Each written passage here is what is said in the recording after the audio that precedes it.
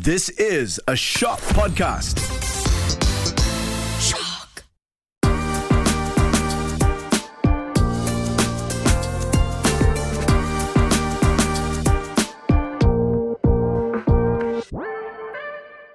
Hello, beautiful people, and welcome back to The Art of Beauty. I'm your host, Yasmin, and I know it's been a while. And here at The Art of Beauty, we're talking about all things beauty. The industry, body positivity, confidence, the hottest new releases, and more. I'm super excited to delve deeper into the extensive world that is beauty with you in each episode. First off, I just want to say Selamat Hari Raya to everyone celebrating.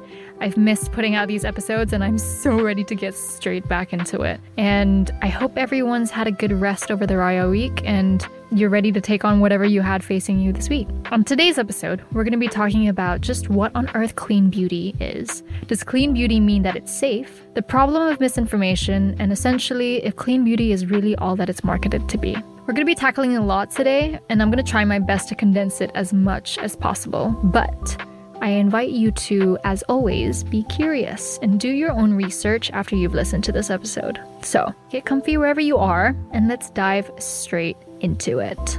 First off, quick personal anecdote. I probably came across the term clean beauty about 4 or 5 years ago. Because of my acne and just how desperate I was exploring literally every avenue possible to get rid of it quickly. And I remember coming across some YouTubers, can't for the life of me remember who it was, but anyway, they claim that veganism really helped with alleviating their acne issues, and they were using clean vegan skincare as well.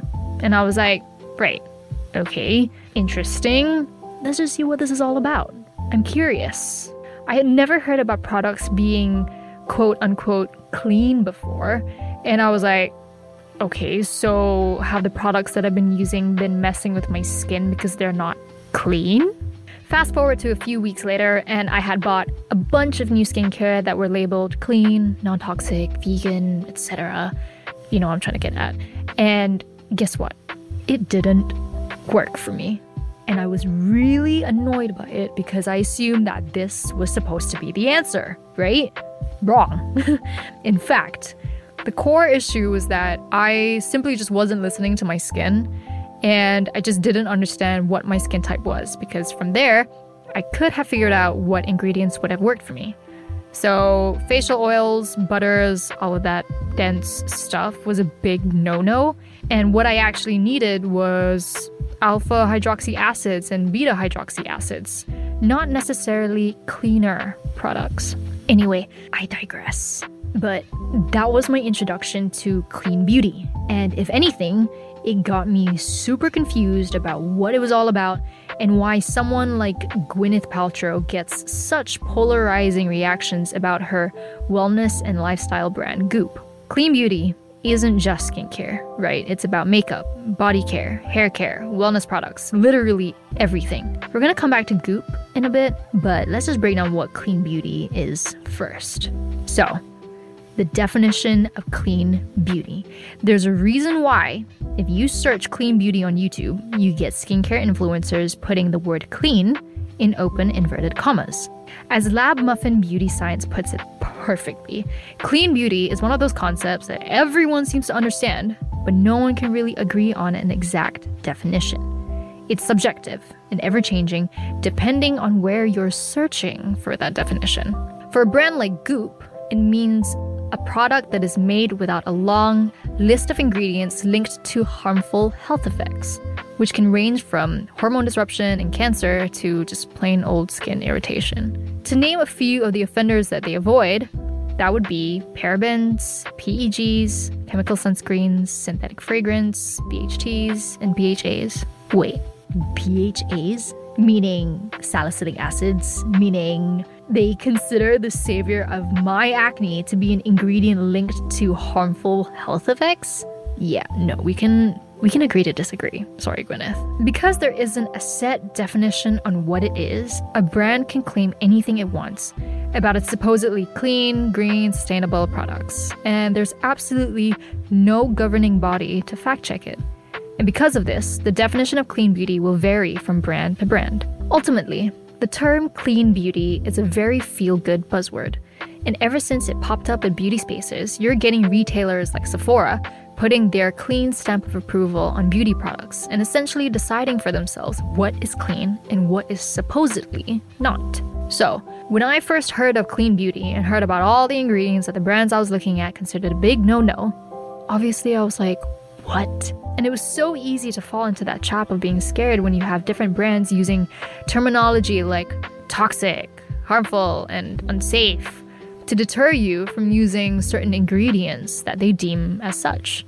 In my humble opinion, the term clean beauty as a whole is so vague and there is no concrete meaning to it, honestly, because we could keep going round and round in circles about which ingredients are harmful and which aren't. The sprawling lists of blacklisted ingredients touted by clean beauty brands are often filled with chemicals that would never be found in cosmetics to begin with. Does clean beauty necessarily mean that it's safe? And because of that, is all natural and plant-based automatically considered safe? All in all, safer doesn't always point towards all natural or plant-based. And likewise, not all natural or plant-based products are automatically considered safer. In fact, ingredients such as raw shea butter or unrefined oils can damage the skin more than synthetic chemicals. Like I said earlier, my skin literally despises all these butters and oils. It hates it. In fact, some of the most toxic substances known are 100% all natural. But they're not all safe, right? A person's preference for natural things involves a range of ideas, including the belief that nature is pure and inherently superior to human-made stuff. Any product can claim to be all natural, but the ingredient list doesn't lie. If you don't know what an ingredient is, look it up.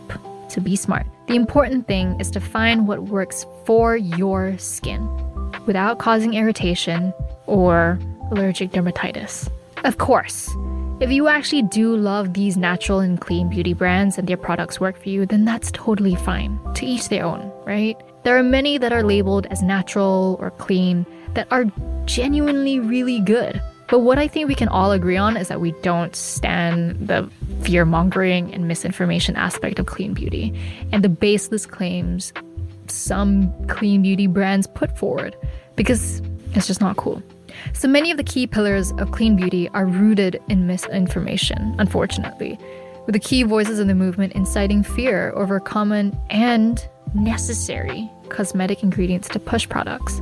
I'm now going to be busting just a few common clean beauty myths that you may or may not have heard of so that you can get an idea of how bizarre some of these are.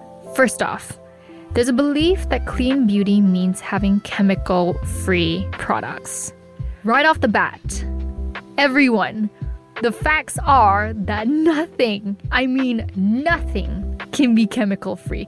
Literally everything, including the water you drink, is a chemical. If you hear a product is chemical-free, you're being clowned because there is no such thing as anything being chemical-free. Point blank, period. That's just the facts. Second myth. Clean beauty is all natural. It's pretty much impossible to get all natural makeup or all natural skincare. There are some great natural ingredients that you can use in beauty products, sure, but anything claiming to be 100% natural is misleading. If nothing else, often a natural ingredient has gone through so many changes in production, it's honestly just hardly fair to describe it as natural once it's been manufactured for cosmetics. So if you really think about it, at the end of the day, when you get your product, your makeup product, your hair product, your skincare product in the bottle, think about the process it takes to actually reach you. The processes that are involved are so incredibly long and complex that by the time it gets to you, it's hardly going to be exactly what it was when it was like extracted out of the coconut that they got it from, or the fruit, just any fruit that they got it from. Third myth. Synthetic chemicals have harmful effects on your skin. There is nothing inherently dangerous about synthetic ingredients. Equally, there is nothing inherently beneficial about a natural ingredient, because you have some that can definitely harm your skin. Instead of generalizing, it would be much better to consider each product as in each ingredient for its own merits on an individual basis so you can work out what works for you and what doesn't. So for me, my skin doesn't really like fragrances, so I just stay away from it. But that's because I've spent years using products with fragrances in it, and I know what works for me and what doesn't. Last myth. Clean beauty is preservative-free. Preservatives has become a really dirty word in the industry. So let's get this straight. Preservatives are not bad and are actually essential, most of the time, for safe and effective cosmetics. Any product that contains water, which is honestly a lot of products if you think about it, that's your shampoos, your conditioners, your serums, your toners, your cleansers, literally so many products have water in their ingredient list, is at risk of contamination, which is gross considering that you're going to be putting that all over your skin. And it can cause skin irritation and sometimes life-threatening infections. Preservatives do exactly what is in their name. They preserve the cosmetic product from the time it is made and throughout its use to keep the products that you, the consumer, is using safe.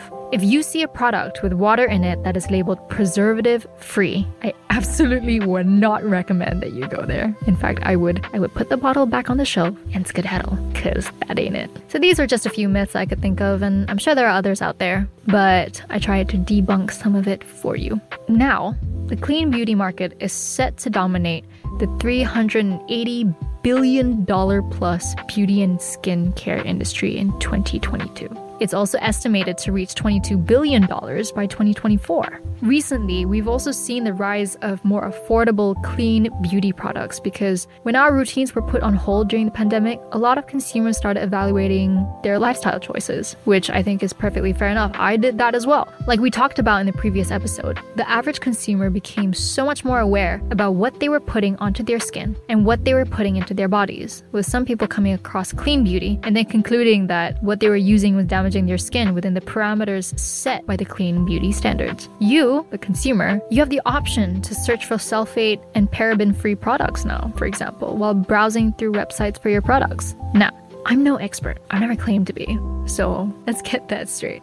But what I encourage you, my fellow listeners, to do is to be smart about the products you're using. Remember that everything is marketed to be sold to you. It's designed to sound amazing to your ears, obviously. But be aware and conscious of the information that's being put forward to you. Because we're becoming more conscious consumers, we need to be careful about the information that's coming our way. Assess what you read and find what suits you. But all I'm going to say is, just to wrap things up, when it comes to clean beauty, don't say I didn't tell you so. Maybe I'm a bit scarred by it all, but I personally gave it a go, and I can confidently say that for me, it just didn't work. And it's not a movement that I personally subscribe to. But you make your own decision. But listen to this episode first, and then you can make your decision. Anyway, and that's it for today's episode, y'all. Hope you guys feel a bit more woke after this episode, and that you've learned maybe another thing or two. Remember, be smart with your purchases and be aware of the information that you are digesting. But yeah, hope everyone's staying safe and hope everyone's staying sane as well. And yeah, catch you soon and sending a ton of love your way wherever you are listening to this. Bye!